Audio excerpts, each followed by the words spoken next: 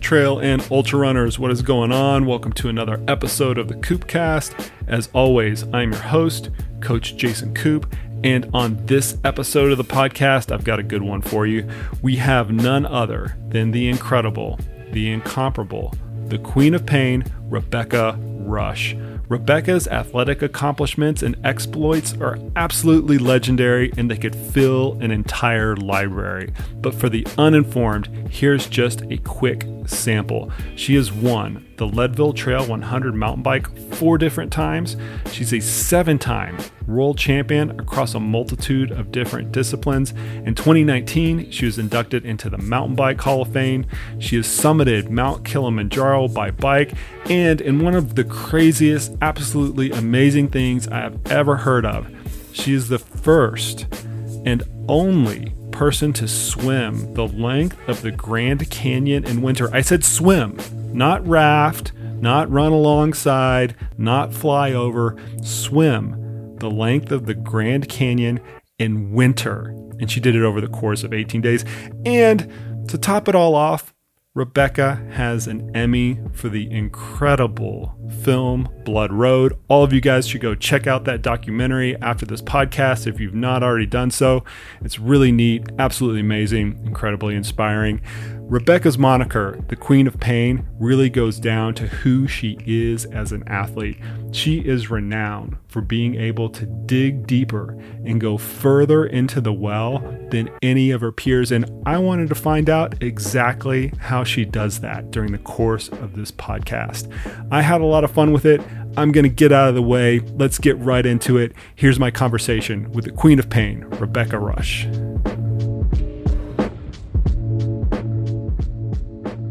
Kind of funny. You're like, well, it's a running podcast. I'm like, I know it's a running podcast. And it's like, I run, and Ultra's a sponsor. So actually they'll be really stoked that I'm on Coop's podcast talking about running. You did a lot of running back in your adventure racing days. You know, I think you probably haven't forgotten running. That. It was my very first sport, was high school cross country running. And so like, it's what shaped me. So it'll be cool to talk about that.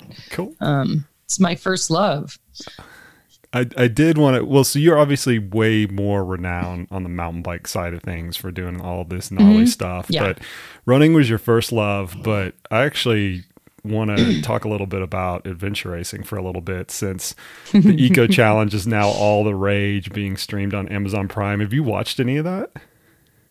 Yeah, I did watch all the episodes, and, you know, I had to, of course. And it was so cool to see a bunch of old friends, you know, some new people, but Fiji was the last Eco Challenge they had. And so they chose that same location, and the course was very similar, and like all these locations, I'm like, oh, I've been there. So it was really cool to watch it and sort of go down memory lane. I mean, I do believe it's one of the most amazing sports in the world. You know, I feel like I have a, 15-year master's degree in teamwork, and just kind of, when the going gets tough, and navigation and all different sports, like it was a really cool period of my life to travel like that and spend time adventure racing. So yeah, I never thought it would come back.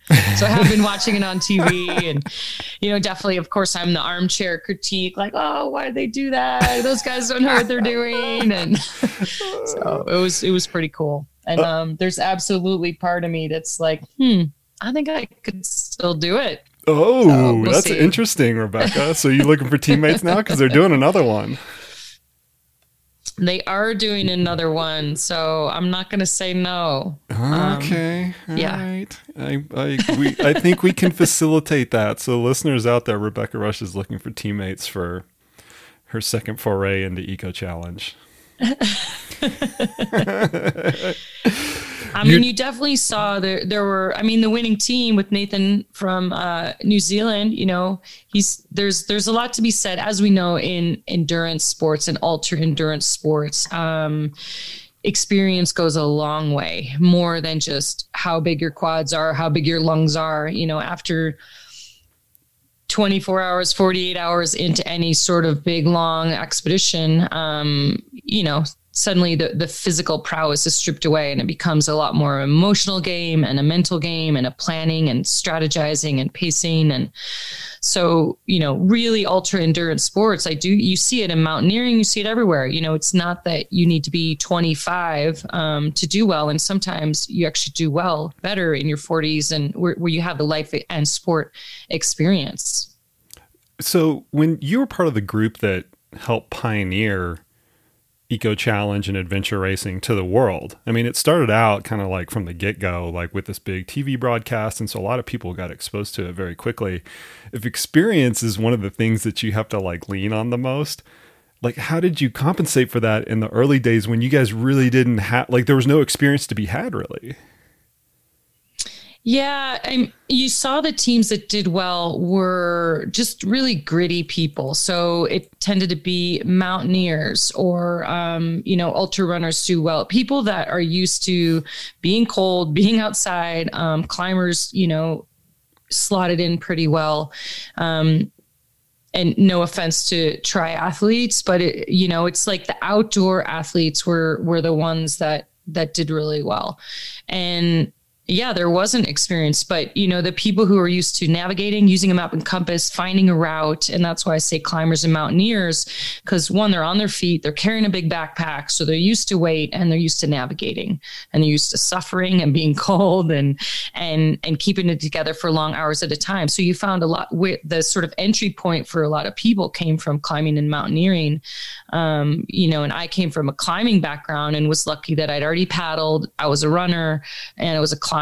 So I had sort of 3 out of the 5 things. I was not a cyclist. It was absolutely my worst sport. And I didn't really enjoy riding a bike. I'd often throw my bike, curse at my bike. I hate bikes. Bikes are ridiculous. And I would always say, like, it's like running is so much more pure. You just throw on a pair of shoes. Like you don't need all this confusing equipment. And I was that person. And so, yeah, my entry into adventure racing was really through rock climbing. A bunch of experienced racers came into my climbing gym that I was managing in Santa Monica, California. And they came in and rock climbers are a little more casual group of people. And these guys came in all Lycra and tights and super tight fitting clothing and came in and they're like, we want to learn how to rappel. And I was like, dude, this is a climbing gym. We don't rappel. Like rappelling's like how to get down. It's like taking the escalator down after the real stuff. And like, oh, we need to learn to rappel for this adventure racing thing. And I'm like, I don't know what you're talking about, but I'll take your money. I'll teach you dorks how to rappel. And it turned out it was like the legends of the sport. John Howard, Ian Adamson, Kathy Sasson, Robin Benincasa, like these people's names. But they didn't really have climbing skill. And so, and they didn't fit in. You could tell at the moment they walked in the door. Yeah. But I took their money, taught them how to rappel, taught them how to streamline their climbing systems a little bit better. And then, of course, got recruited because they're like, oh, hey, you're female. Oh, hey, what do you do? Oh, you run, you paddle, and you climb. And so I got roped in really just from those people walking in the door. And, to answer your question, how do you get experience in a sport that was kind of new? I had a lot of the ingredients already, but really I surrounded myself with people like the folks who walked in that day who had a few years under their belt and they had experience and, they saw potential in me and took me along for the ride. And that was, 10 years of managing my own team and putting together sponsorship and, going around the world and filling 2 passports. And it was definitely a big leadership, growing, amazing experience for me. And it changed the trajectory of my career, which was really cool. I left that job. I had a great job, a dream job running climbing gyms, and I had a business degree. And so I was like using my college degree. And then this whole Eco Challenge stuff came up and I was like, I'll just go on this one trip. It's a trip to Australia. We won the first race we'd ever done and I had in Malibu and I was like, what? So, ended up, getting a free entry to Australia. And honestly, I thought that was going to be, one trip, go do this thing, try not to get bitten by a snake in Australia and then come home and get back to a regular job. But that really was the catalyst that started, 30 years of being a professional athlete, you know, and now turning into a mountain biker, which was my worst sport. I'm not even joking. I was so bad at it. That is so hilarious. So you'll love this. So yesterday I recorded a podcast with one of my athletes who was in this most recent rendition of Eco Challenge. His name's Corey Woltering. You might remember him from Team Onyx. And he was your client. So the person that came into the climbing gym and they needed to know how to rappel just to like get this thing done, that was him. I mean, he got pulled into this thing. That whole team came together really at the last minute, like a lot of those teams. Yeah. And he had an endurance background, right? Good triathlete, good ultra runner, good trail runner, but no rock climbing skills, no water skills, like kind of like nothing. And so he had to take all these like crash courses and doing these things. Oh, and man. He got it, he got it done. And he did the best he could with the time frame allotted, because as you mentioned, like those skills take years, not just days to develop. Right. But like hearing you describe the people coming into the gym going, hey, we need to learn how to rappel. I'm like, yep, that's kind of what we were having to do. Like, it's just the situation it was, you know. And Corey wouldn't mind mentioning that. I had a coach and... I mean, it's funny. And there was stuff that I didn't know how to do either. You know, I was pretty new at navigating, and you just sort of follow along, and you're humble enough to ask for help, which it sounds like Corey did for you. And it could be the beauty and the curse of working in a team is that hopefully somebody on your team, you know, is a little better in this area. You shine in this area so that collectively you're stronger. But hopefully they weren't all for getting a crash course in 7 different sports at the same time. No, their team leader had a lot of experience. The last piece of advice I left him with, I was like, dude, you're just going to have to figure it out. You're going to be staring at something and you've never done it before, and it's going to be a whole day's worth of stuff. And you're just going to say, okay, I'm going to figure this out, and I'm going to figure this out with my whole team. And, you know, they did. They definitely had a good time out there. I've got a rumor before we go off of adventure racing that I want you to clarify for me. This has been like burning for probably like the last 15 years. So wow. I know, a long time. And I keep every time we're in the same place at the same time, I've wanted to mention this story, but I've never kind of gotten around to it. So way back before we even met, we have a mutual colleague who I'm going to leave anonymous to protect the innocent, also to protect my source here. But he's one of my colleagues, and from the old adventure racing days, kind of from the heydays. And we were having this conversation revolving around, in these ultra endurance events, is there a certain point where the women get better than the men?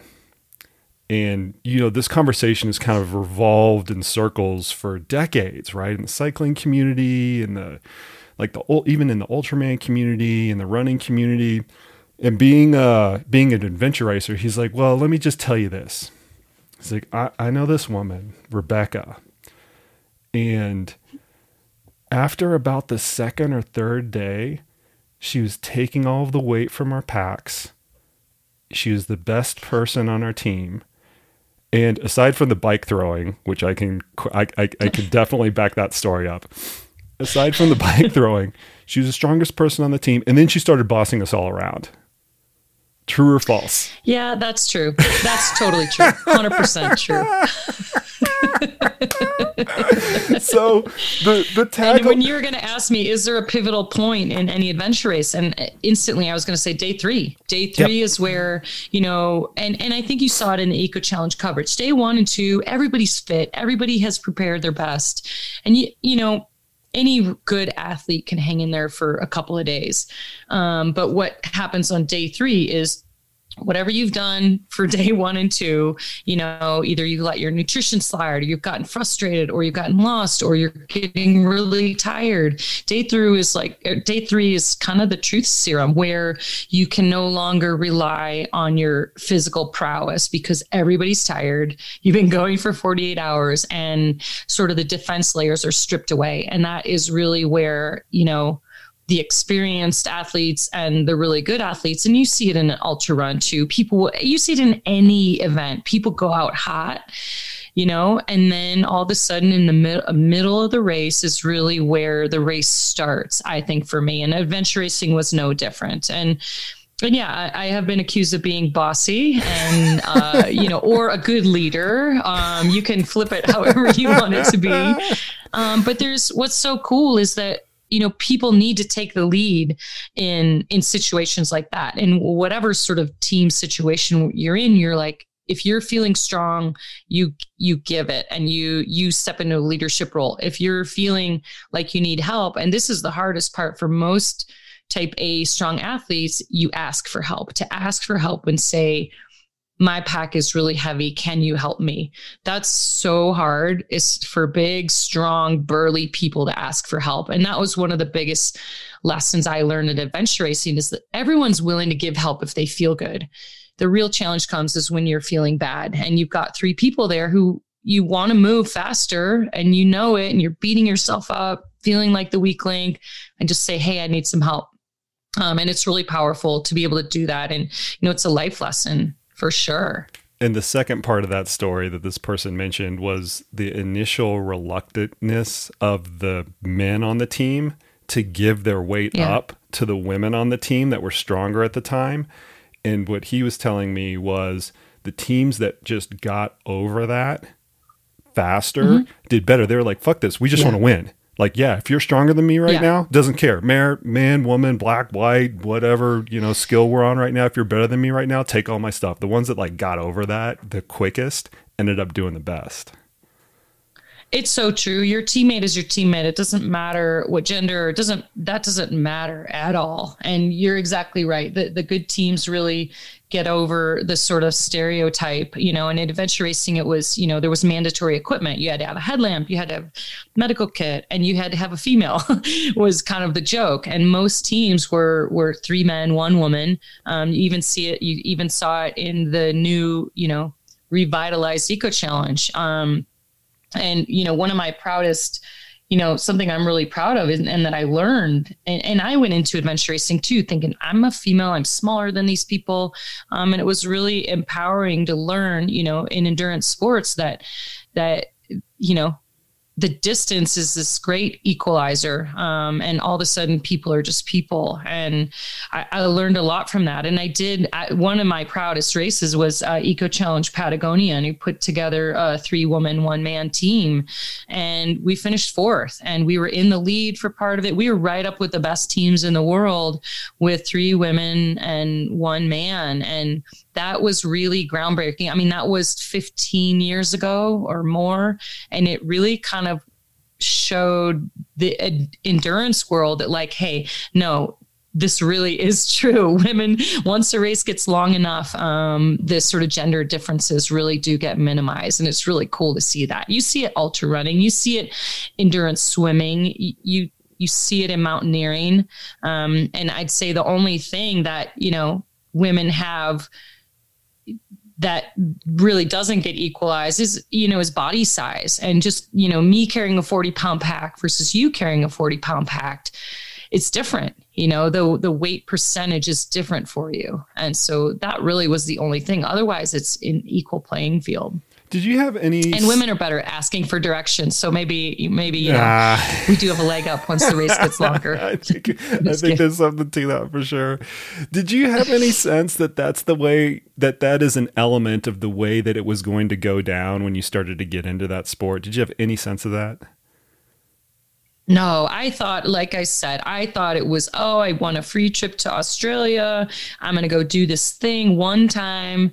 And that's that. But, we didn't finish. I didn't finish the first Eco Challenge I did. Our team sort of crashed and burned with, someone getting blisters, someone getting a stomach flu. And I was left, sitting there feeling good and wanting to keep going forward and just being like, getting pulled out from the race, 3 days in, basically that magic 3 days. We were that rookie team and we didn't make it. And I just remember sitting there going, team sports are dumb. Here, I feel great and my whole team. And now I have to stop because of these people, because they couldn't do it. And maybe I wasn't very empathetic, but I was also like, I don't know, but it just really highlighted the importance of it takes years to build a really solid team of the right personalities, the right skill base, people you want to hang out with, people that you can cry on their shoulder.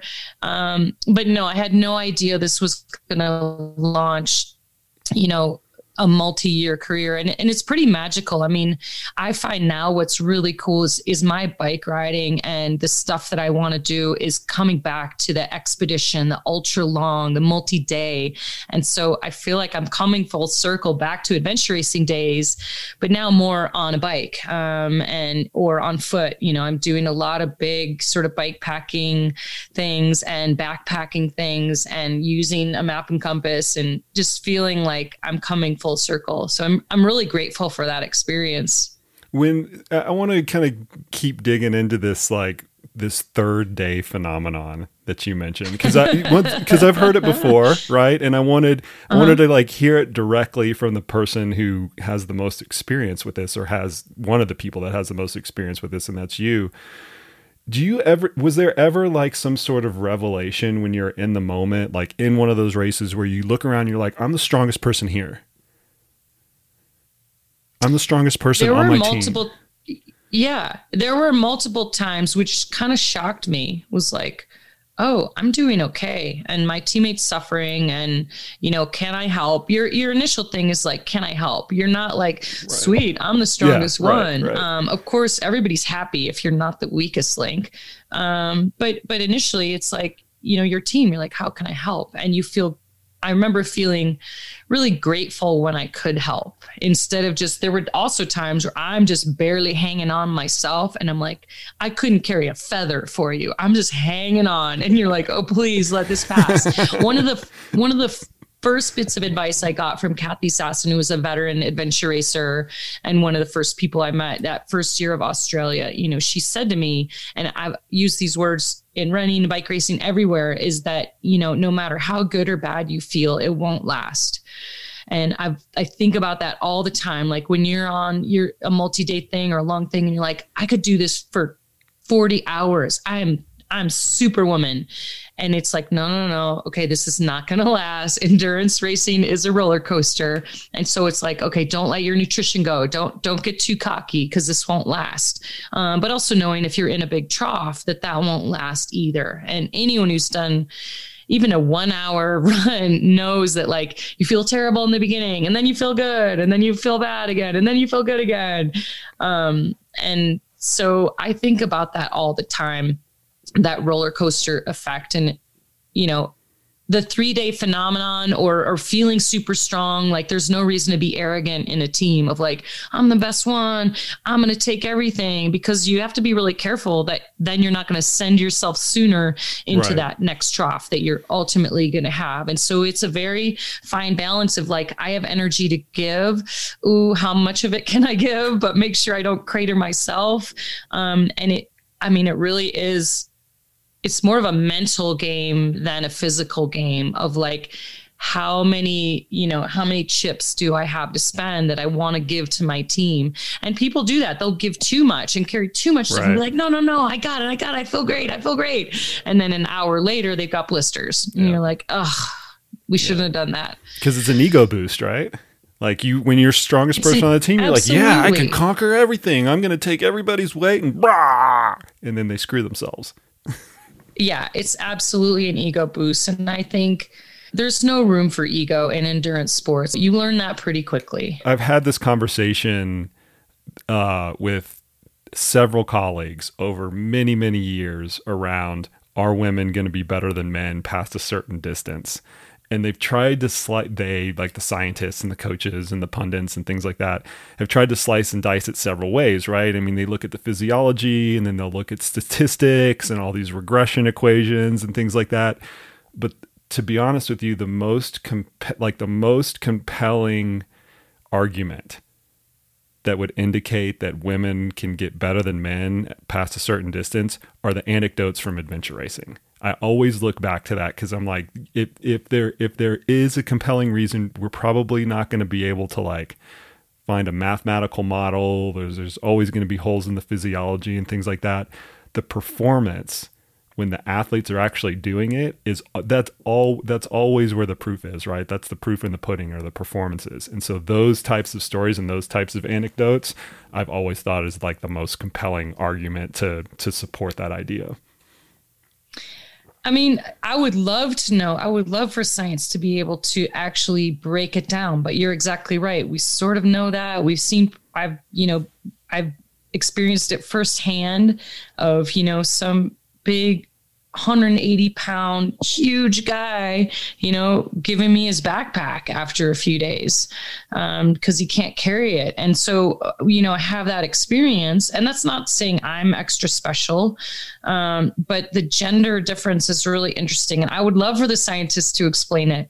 I have a feeling that, they can explain the physiology of it. Yeah. I have a feeling there may be an emotional or mental component to it that we cannot measure and we don't understand. And guys out there, I'm not saying women are better than men, or we're just saying that we're different. Yeah. And, that's the beauty of a team, is knowing your teammates and at what point somebody's shining and what point somebody needs help.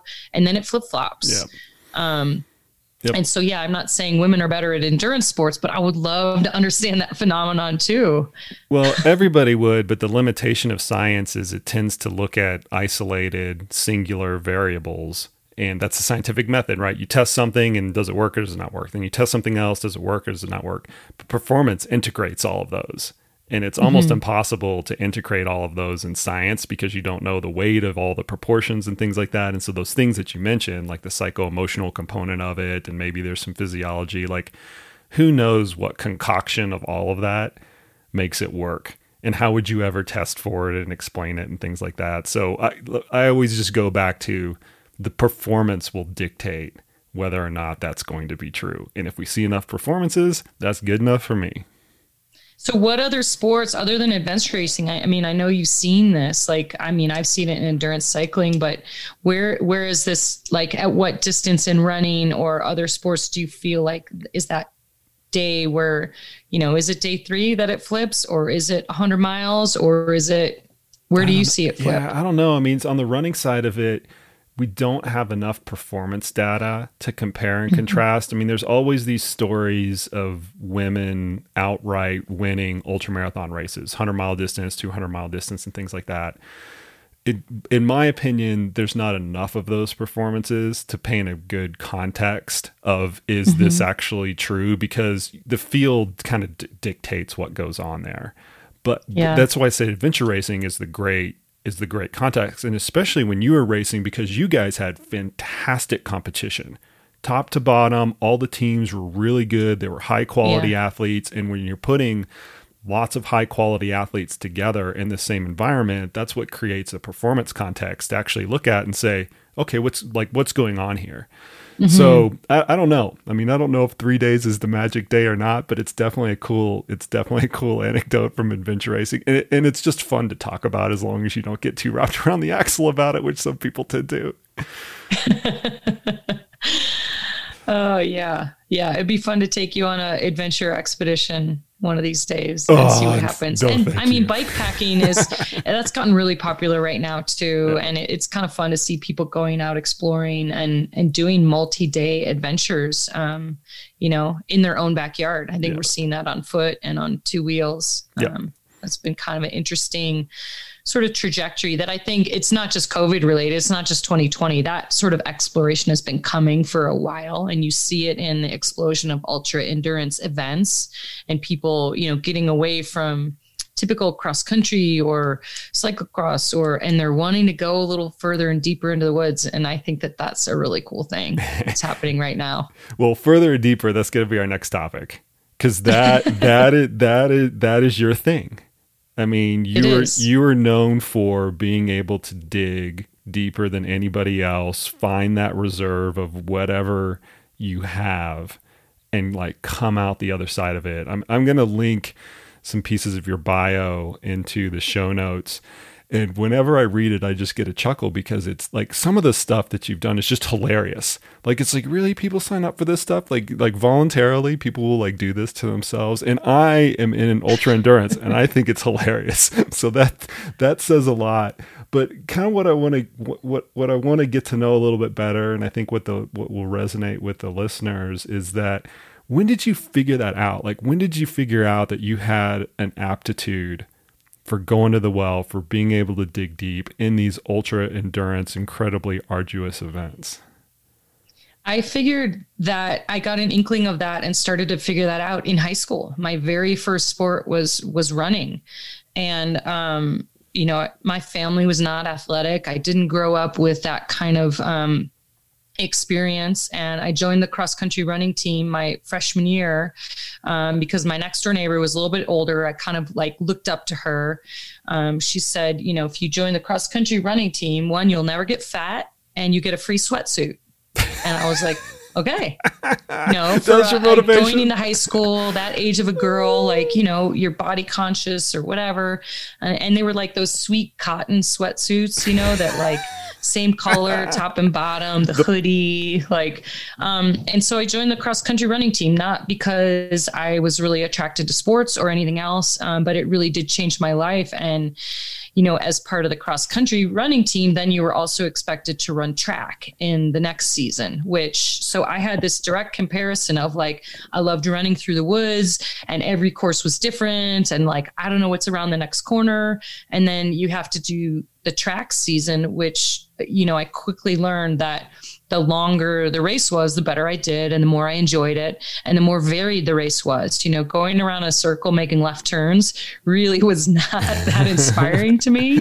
And so I've always known to have this sort of adventurous spirit and that I do better when it's longer. And, those races were only 2 miles, which seemed like an eternity when you're in high school. And then I remember I went to college and then the races were 3 miles, and it was like, oh my gosh, I don't think I can run that long. It's so hilarious to talk about it's now. So crazy. 3 miles is so long. It was. And it was like, what? College athletes run 3 miles? And so that was kind of a big deal. But I learned early on that, I wanted to adventure and the longer it was, the better I did. In track, I really wanted to do hurdles and like the 100-yard dash and the long jump because I was like, well, they're not as painful as the 2 mile, running a 2 mile around a track. I'm like, I want to do the fun stuff, but I wasn't any good at it, and so I kept trying to do hurdles and long jump and all that. And coach is finally like, no, you got to run the 2 mile. You just stay where you need to be. And we find our path and eventually, that 2 miles became 7-day, 10-day, 24-hour mountain bike racing, ultra endurance stuff. And I think what I started to discover, people have asked me, what is your relationship with like going and doing these really painful, hard things? And, really it's that's my teacher. The trail is really my teacher and who I am, when all of everything's stripped away, all my defenses are stripped away. That happens out on the trail on a really long adventure. When you have one of these big adventures in front of you, you tend to do a lot of planning in advance, especially, I don't know what it was like kind of in the earlier part of your career, but I know that when you've like taken things on like more recently, like in the past 10 years or so, like you look at it, you're very thoughtful, you're very deliberate, you're very conscientious about what you're doing. Do you look at that and go, okay, I have to get myself ready to like go to the well, to like dig into this, part that I might not, ever touch again until the next time I try to do one of these things? Is that like a conscientious part of your preparation when you do these things?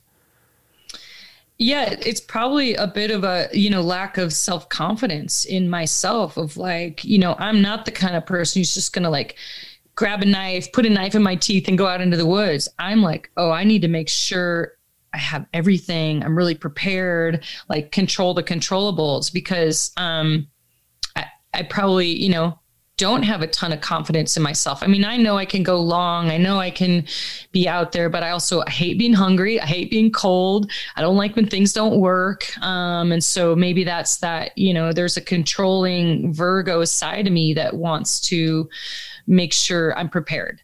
Because I know it's going to be scary. I know it's going to be super hard. And I don't want it to be like, oh, I forgot to bring batteries. Like, what an idiot. And the cerebral part of a big expedition planning, it's something I actually really like, because it's like I said earlier, it's more than just how big your legs are, how strong your lungs are. It's, can you be smarter? And I've always felt like I'm not the most, my physiology is not the most gifted out there, but I'm a good planner. I'm, thoughtful, and that oftentimes, that can win a race, or that can be success or failure in an expedition is if you take care of the planning. And there's so much cool equipment. Initially, like I said, I didn't like that part about the bike of like, there's too much equipment, there's too much stuff to figure out. I just want to throw on a pair of running shoes. And I still feel that way. There's days where I'm just like, I just want to go out and throw on some shoes. But there's so much cool equipment of like, can this be lighter? Does this work a little bit better? And that's kind of the fun part of planning an expedition and getting all the maps together and all the stuff. And in adventure racing days, I learned that from my adventure racing teammates, is when you're carrying everything on your back, you are carefully evaluating each piece of equipment down to your socks. Like, do I take one pair of socks or two? Do I take this one pair? Is this going to be the perfect pair for every situation? And we were cutting labels, out of our clothing and taking zippers off of things. And you'd end up with this pile of stuff that, weighs 12 ounces. And you're like, okay, that's 12 ounces less I have to carry. And so I learned that early on, this meticulous, from my adventure racing teammates, some meticulous preparation. And it's kind of the fun part of an expedition, I think. And it can make or break you. Your equipment really can make or break you, especially when you're being self-reliant, you're carrying it on your back. And no one's going to come, there's no cell phone coverage. There's no rescue. You're your own first responder. And I do really like that sort of commitment, of big expedition planning. But it's interesting to me, Rebecca, that the fuel for all of that, the fuel for all of like the hard physical work that you do in training, the fuel for all of the meticulous planning that you just went through comes from a lack of confidence. Like with all of the success that you have had, which is a lot. You're more than anybody that I've ever had on this podcast. Not that that's the best litmus test, but you've had, it's fair to say, like as an observer of endurance sports, Rebecca, that you're one of the most successful athletes, period. Male, female, doesn't matter. Team sports, individual sports, successful, absolutely. Despite all of that, whenever you go into an expedition or you go into training, you still have this thorough, meticulous, I'm going to train hard, I'm going to do everything I can. And it's fueled by a lack of confidence. It's maybe, it probably is. Will Gadd is another really good athlete. He's a well-known climber. I really look up to him. And he gave a speech one time to a bunch of Red Bull athletes, which I'm a Red Bull athlete. And he talked about the power of pessimism. And I know that sounds really weird. But in my training, or, you think about, well, what are my competitors doing? Are they training harder? Are they doing more? Am I doing everything I can be doing? And no, I could be doing a little bit more. And I think maybe it's not potential, maybe lack of confidence isn't the best way to describe it, but the fact that like I could be doing more, it's a lack of arrogance, really. Mm. Like, the best athletes I know in the world think they could be doing better, and they think there's another 1% that they could get. And I think that's where it, it's not lack of confidence, it's lack of arrogance. Because, I know that I have had a lot of success in an athlete. I know I can do a lot of things that other people can't do, but I'm also know that there's more that I can learn. I can train harder. I can do better. I can stretch more. I can plan a little better. And so I know that's exciting to me, is that maybe I've reached some sort of pinnacle, but I'm not done evolving as an athlete or a human. I don't doubt that one bit. Like knowing you just very briefly, and the way that we know each other, you're going to be improving for forever. Is your training harder, or is the racing harder? Because you do a lot of hard stuff, but you also train hard. Is there one, like, can you put a pin on if one is harder than the other? The training's harder for sure. It's always been harder for me to have that day-to-day commitment. It's raining. You don't want to go. Your coach says you're supposed to do this. You're supposed to do that. That is this long-term commitment thing. Whereas when you get to a race, that's the icing on the cake. And there's so much energy. There's so much excitement. You plan for it for a year. You really want to get to the finish line. You really want to see what's out there. And that's the easy part. That really is the icing on the cake. And that's what has to fuel somebody when they're training for years in the middle of the winter and all that, to get on their trainer or go, do something they don't want to do, is really thinking about that goal of a race. And that's why people are like, well, why do you race? Or, race is a 4-letter word for a lot of people. And for me, events are important because that's what gives you the commitment in that day-to-day grind of putting in the time. And we all know, I've showed up to races where I'm not fit and I'm not trained, and it's dangerous and it's awful and it feels terrible. If you go somewhere and do something big and you're unprepared for it, it's a terrible feeling. And so, training works, but it takes this ongoing commitment that is really hard. None of us are perfect every day. And I have sort of this, what I call the 80% rule, with my coaches, is that I've never done 100% of my training 100% of the time. It just doesn't happen with life and illness and lack of motivation or whatever else is happening. You just never get everything that's on the paper. You probably know this from your clients, and you're like, ooh, I'm going to tell my coach I did that. Oh, I forgot my heart rate monitor, but yeah, I did it. There's all sorts of games we can play, but I never have done 100% of what my coach has asked me, but, I usually hit about 80%, 100% of the time. And that's pretty good. And that works pretty well. And I'm not saying it's okay for people to not do what's prescribed or not do their training, but consistency is really what is key, and if you miss a day here, well, then don't miss the next day and give yourself a break, because I'm here to tell you, even world champions, Olympians, nobody's perfect, and you don't get it all in. So 80% rule is kind of where I'm like, okay, I'm doing all right. And it's enough. But I don't know, maybe you don't want to share that with your clients and coach. No, I think it's better. I mean, we say this cliche a lot, right? Where it's better to be great at being consistent versus great at being great. Like, you have those big peaks and these awesome, one workout days. I'd rather take the athlete that just is slowly clips along every single day, very few highs and lows, just kind of how you mentioned, 80%. That consistency is worth a whole heck of a lot, especially in ultra endurance events. You mentioned that before we got on the air that you recently had a virtual event where you kind of let everybody into Rebecca's personal bubble with all the things that you do. And you also just mentioned that you've got coaches and you're a Red Bull athlete, and you're one of these athletes that has access to some of the most brilliant minds in physiology and coaching. You're a Red Bull athlete. They've got a lot of tools and toys, and you can go to them and say, hey, listen, this is what I want to do. You can zap my brain and take my blood and, find all this, really interesting, super scientific stuff up. But at the same time, you do a lot of things that go outside the bounds of what we study in normal sports science types of settings. Fair statement? What you do is outside the bounds of normal sports science. I would say yes and no. I mean, what's interesting is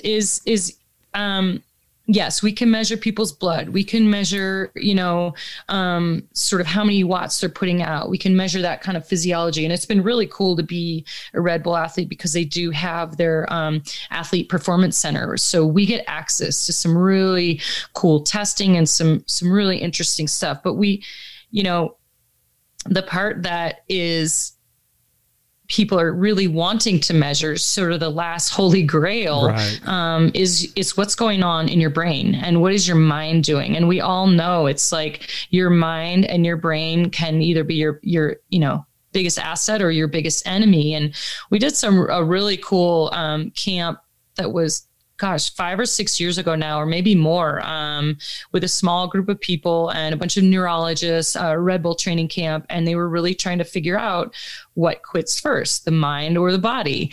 And so we loaded up with brain stimulators, and they were literally stimulating our brains. Some were placebo, some were not, to see if you could basically tell your brain to shut up and keep going. And so I'd say, some of those things have been real eye openers of, can you measure that? And not quite yet. We can't. But what's really interesting to me, and I'd say this probably happened, I became aware sort of meditation and mindfulness and some of those things about 5 years ago. I went and did the Ho Chi Minh Trail and rode through Vietnam, Laos, and Cambodia. So 1,200-mile expedition, and went to find a place where my dad's plane was shot down in the Vietnam War, and he died there. And during that process, we made a movie called Blood Road, but I was required to journal and voice record every day as part of the film process. And what was really interesting to me on that month-long journey is it's the first time I had journaled or really gotten into meditation. And so in the years following that, I started to really explore my own brain and like, what is going on out there after 3 days in an adventure race and, 1,200 miles on the Ho Chi Minh Trail. And it's the first time I started to articulate maybe feelings and sensations and thoughts. And I really do think that that's a really interesting part of performance that people are starting to latch onto now. And you're seeing it with apps like Headspace. You're seeing people, doing more, stretching, yoga, but sitting there and being quiet. And I've always thought that endurance sports were sort of a moving meditation where you do get into this flow state and you lose track of time and all of a sudden your legs don't hurt anymore. But learning to do that sitting still has been an interesting process that sort of the last 5 years or so I've dabbled in. But anyone who's an endurance athlete knows that you get to a different sort of a state when you're out there in the middle of the night. For sure.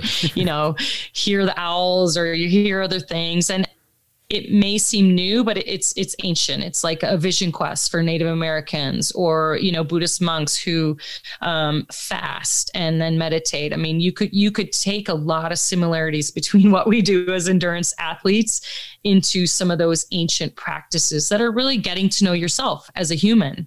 And going back to your question, I did just do Rebecca's Private Idaho, which is number 8 of a big cycling event I do. Obviously, we couldn't do it in person for safety reasons, but I didn't want to give up on being a resource for people. And as we know, our sports community is essential to our health and wellness. And, if you can't go to an event, how do you still stay connected to your community? How do you still stay motivated to train for something? So, it's like, how do you still take care of yourself and connect with your community? And I knew people still needed that, including me. My coach was like, what's it going to take for you to get off the couch and get back to your training? And I'm like, I don't know. I need an event. I need people. I need my people. And so that's where the motivation to keep Private Idaho in a different format happened. And so I basically made an 8-week program for people to have access into my world, to my coach, a mindfulness person, a lot of the Red Bull, people that I have access to, professional athletes, and we all train together for Private Idaho, and people designed their Private Idaho courses at home. So they're exploring their backyard. They're learning how to plan a route in their Garmin. They're learning how to stay committed to training. They're connected with the community. And it was so cool I needed it, but it was so cool to see what happened for people of like, I really needed this because this is a really hard time in our world. And you let your personal fitness go and you lose your community. Like those are 2 pretty big things. And to be able to create that in a digital way, and get people outside their own back doors, it was cool. I didn't think it would work, but it did. And it was amazing. And it gives me hope for all of us, but it also reinforces the fact that we need to move as human beings and we need to stay connected. And that's what Private Idaho was about this year. Yeah. And a lot of people are struggling with that in the endurance community right now. Yeah. I mean, just left, right, and center. And a lot of what we've been finding just with our athletes is the duration of how long this pandemic has lasted, and it looks like it's going to last. Yeah. that disruption, endurance athletes can handle because we're good at adversity, right? But once it gets to like 6 months, 9 months, 12 months, 18 months, and we start to lose the fabric that binds us together, it's just real. I just get the sense now it's really grating on people. Well, and like an endurance event, you go in like Iditarod, Alaska. I know it's 350 miles. I know it's going to take me between 4 and 8 days. But there's a finish line. Yeah. And I think, and we can wrap our heads around that and keep going. I think that's what's really hard about this is we don't know where the finish line is yet. And so that's why, almost like that adventure racing, it's like, take care of yourself right now in this moment because we don't know how long we're in it. And so you better be your best self because we're in it for the long haul. But that's a hard mindset to not know where the finish line is. Have you ever been, I'm going to go back to the racing a little bit because I don't want this to turn into COVID 2.0 because everybody's sick of it by now. Have you ever been in a point where you're just like, I just can't do this? Because we've got this like image of you, like you're always the toughest. You're the, you're going to come out the other side. Like you're the one taking people's weight after day 3 and stuff like that. Have you ever just been like, I just can't do it. It's too hard. Yeah, I many times I cry all the time. I'll let you guys know that it's hard all the time. And, people often think that the more fit or the athletes that win, that it's easier for them. It's not. Guarantee we're going through just as much pain. It may be for just a shorter duration of time. But yeah, there's one memory that really sticks out in my head. And it was the first Raid Gauloise I did, which was another version of Eco Challenge. The original adventure race was called the Raid Gauloise. It was a French organization. And this particular race was in Tibet and Nepal, really high elevation, really high altitude. It was my first race with an experienced team. We were the only American team there. And I was the rookie, like pretty new. I'd had a flash in the pan, some early on success. And so I got invited on this pretty good team and was like, Mike Closer was on the team, Patrick Harper, like a bunch of names that maybe you've heard of. And I was the rookie, of course, the only female in a 5-person team. And I'd never really been to super high elevation. And the race started at 14,000 feet and went up to 19,000 feet. And so there was this whole acclimatization process before we even started. But first day in the race, we're doing great. We're in like 7th place with the top American team. An American team had never placed well in the Raid Gauloise. So yeah, we're all charged and having a good time. Day 2 comes around and we're going higher and higher in elevation. And I'm basically getting pulmonary edema, because I'm going too hard, trying to keep up with my male teammates and digging myself into a pretty severe, medical hole and situation. And we got to, literally crawling on my knees, dragging myself up to 18,000 feet and got to that checkpoint there. And the medics, they heard the coughing. They, basically saw the state I was in and stopped us and wanted to pull me out of the race. They kept us there for a number of hours, evaluating us. And while, many of my teammates were like, this is only 2 days in, they're like, come on. They didn't want to be pulled from the race because of me. And of course, I'm feeling guilty. I'm feeling terrible, but it's also the first time in my life, as a climber and an athlete that I felt like I might die. Like I'm really hurting myself physically.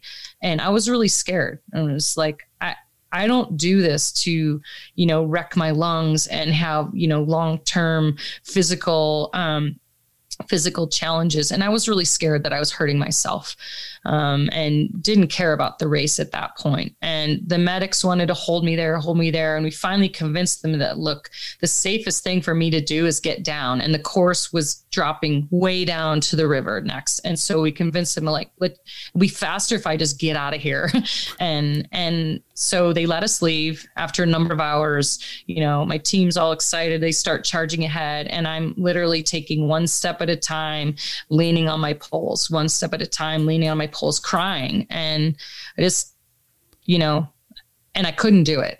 And one of my teammates came back. He's still one of my best friends. And I said to him, I don't know if I can't do it.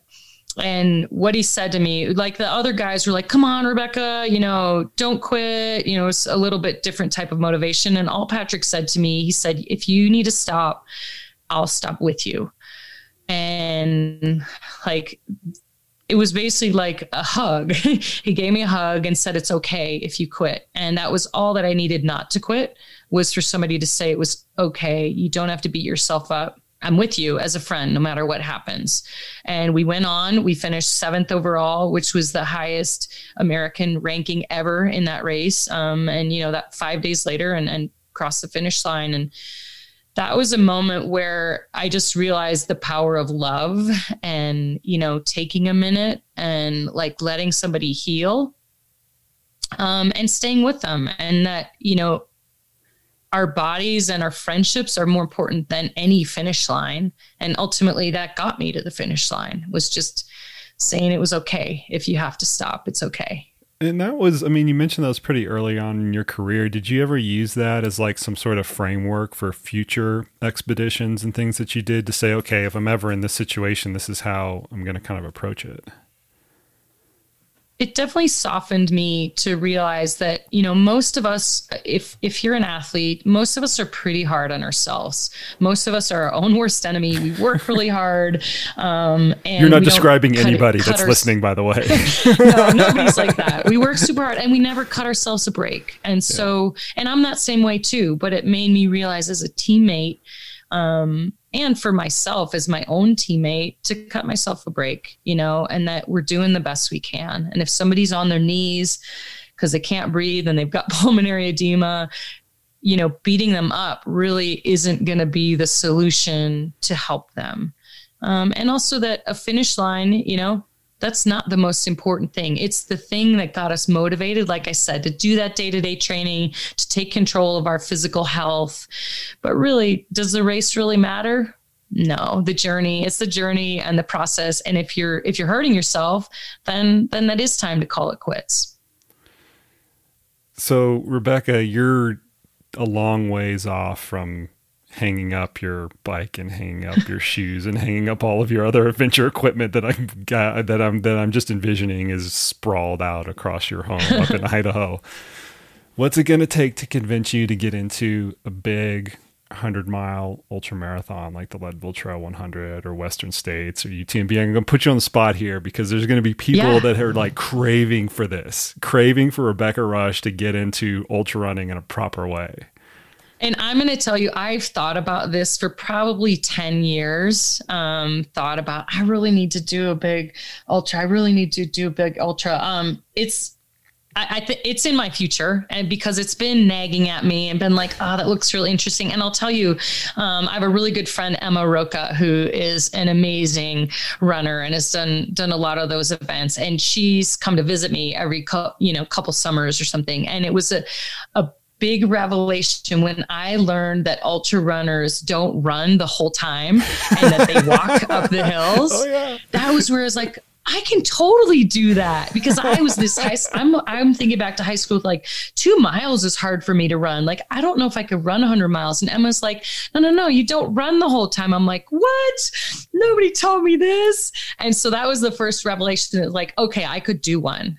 Because I had this vision that, like, you know, all these super like skinny people are all just like running up the hill. And then when I go on trail runs, I walk sometimes, or I scramble, and so there is one in my future. And I have to thank Emma for letting me know that, like, everyone's not running the whole time. I had no idea. Such a dork. Okay. So here's what I'm thinking. I'm thinking Hard Rock.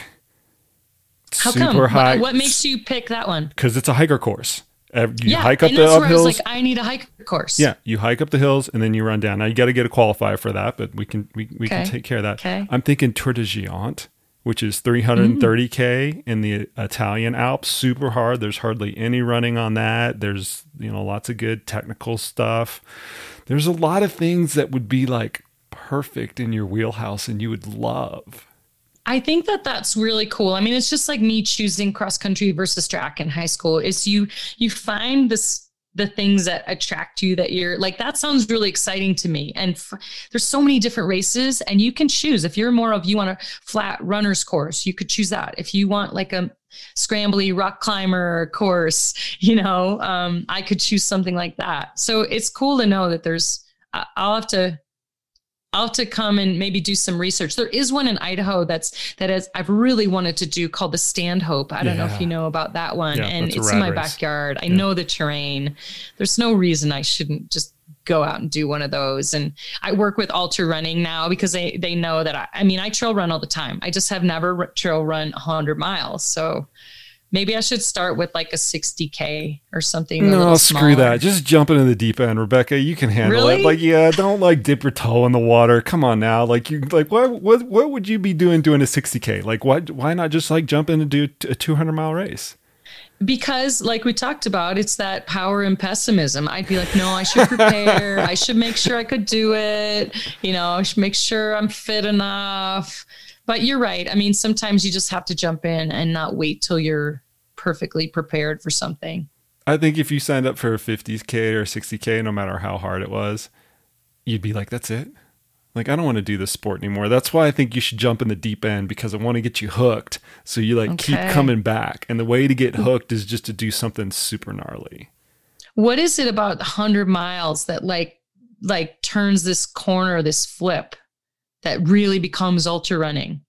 Yeah, that's a good question, right? Because it does have this like gold star on it. Like, you're not a real ultra runner until you run 100 miles. It's far different than doing a 50 or 100K. I mean, in the adventure racing world, it'd be the difference between a sprint and an eco challenge, right? Those aren't even the same sport at that point. Okay. And I really view, once you get up to the 100-mile distance, and particularly like harder 100-mile distances, it is a completely different sport than marathon running, than trail running, than even ultra running, because of the duration of it. And I just think that for you, the proposition of doing a really hard one, which would take, 24 hours or more or something like that, like, once you did it, you'd keep coming back. I'm not going to say you're going to give up cycling and all these other things, but you just keep coming back, because there's just all of the things that you mentioned and that make you that you're so renowned for are exemplified in ultra running. I'm trying to make a compelling case here. Challenge accepted. Nice. We're going to find one. I'm going to do one. All right. You and I, we're going to offline. We're going to brainstorm some ideas. All right. And you can help me and be a pacer or a crew member for me. I'll tell you awesome. What, any ultra marathon that you do, Rebecca, hit me up. I'll pace you 100%. If I can keep up. I might have to give you my pack. You're used to that, though. We talked about that so much at the beginning of the podcast. I'll be giving you my pack, facing you. All right, Rebecca, I appreciate your time. We're going to let you go. I want you, why don't we leave listeners with a little bit of a better description on Rebecca's private Idaho in a non-COVID year. Hopefully it'll come back next year. You want to tell everybody about that? Yeah, I mean, typically it's a gravel bike ride, a big giant gravel bike ride, everything from 20 miles to a 3-day stage race. And the goal of it's one of my biggest fundraising rides of the year for the Be Good Foundation. And it's typically a 4-day, 5-day long celebration of people, place, and purpose. And I will tell you, I've been toying with the idea of adding a running event to it. So I think in the future we could have, cycling/running event going on at the same time, because I think that'd be really cool. You guys have badass trails around there. I'd do that. We do. We have really great trails, and a lot of open space. And so I could see having a running aspect, but I know that running is your thing, but I don't know any athlete that only does one sport, Everyone I know runs, bikes, skis, does a lot of different things. And so you might consider that, I'm not a cyclist. The beautiful thing about gravel road riding is that it is really accessible for anybody. And cycling is a really great way, to have some off days from running, every single day. And so for any of you out there thinking of dabbling in it, gravel is a great way to get into cycling. It's not intimidating. There's dirt roads everywhere. There's not a lot of traffic on those roads. And I guarantee it will help you running if you do a day or two a week of cycling. Gravel riding is getting more and more popular in the ultra running circles. It's like the Is it? Yeah, it's like the right combination where it's like not too technical, so people aren't intimidated by like riding their bike over like ridiculously gnarly terrain, and it's not on the road where there's a lot of traffic, and they can kind of go wherever they want to. So it is becoming bigger. There's a lot of ultra runners that have done Dirty Kanza, right, which you're quite familiar with. So they just jump right in. You know, it's the same thing. It's like we're just going to pick the hardest stuff to do.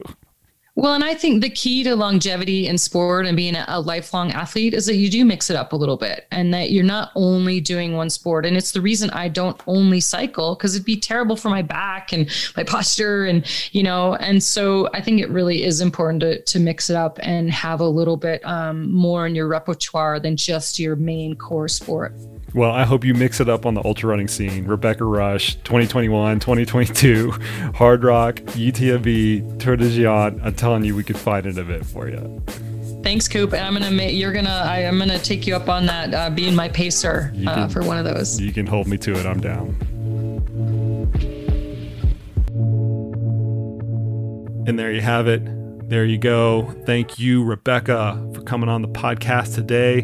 That was really fun. I want to bring you back on the podcast once you start your ultra running journey. For all the listeners out there, go out and hit Rebecca up on social media. Let's poke that fire a little bit and let's get her into some freaking ultra running. It would be absolutely awesome.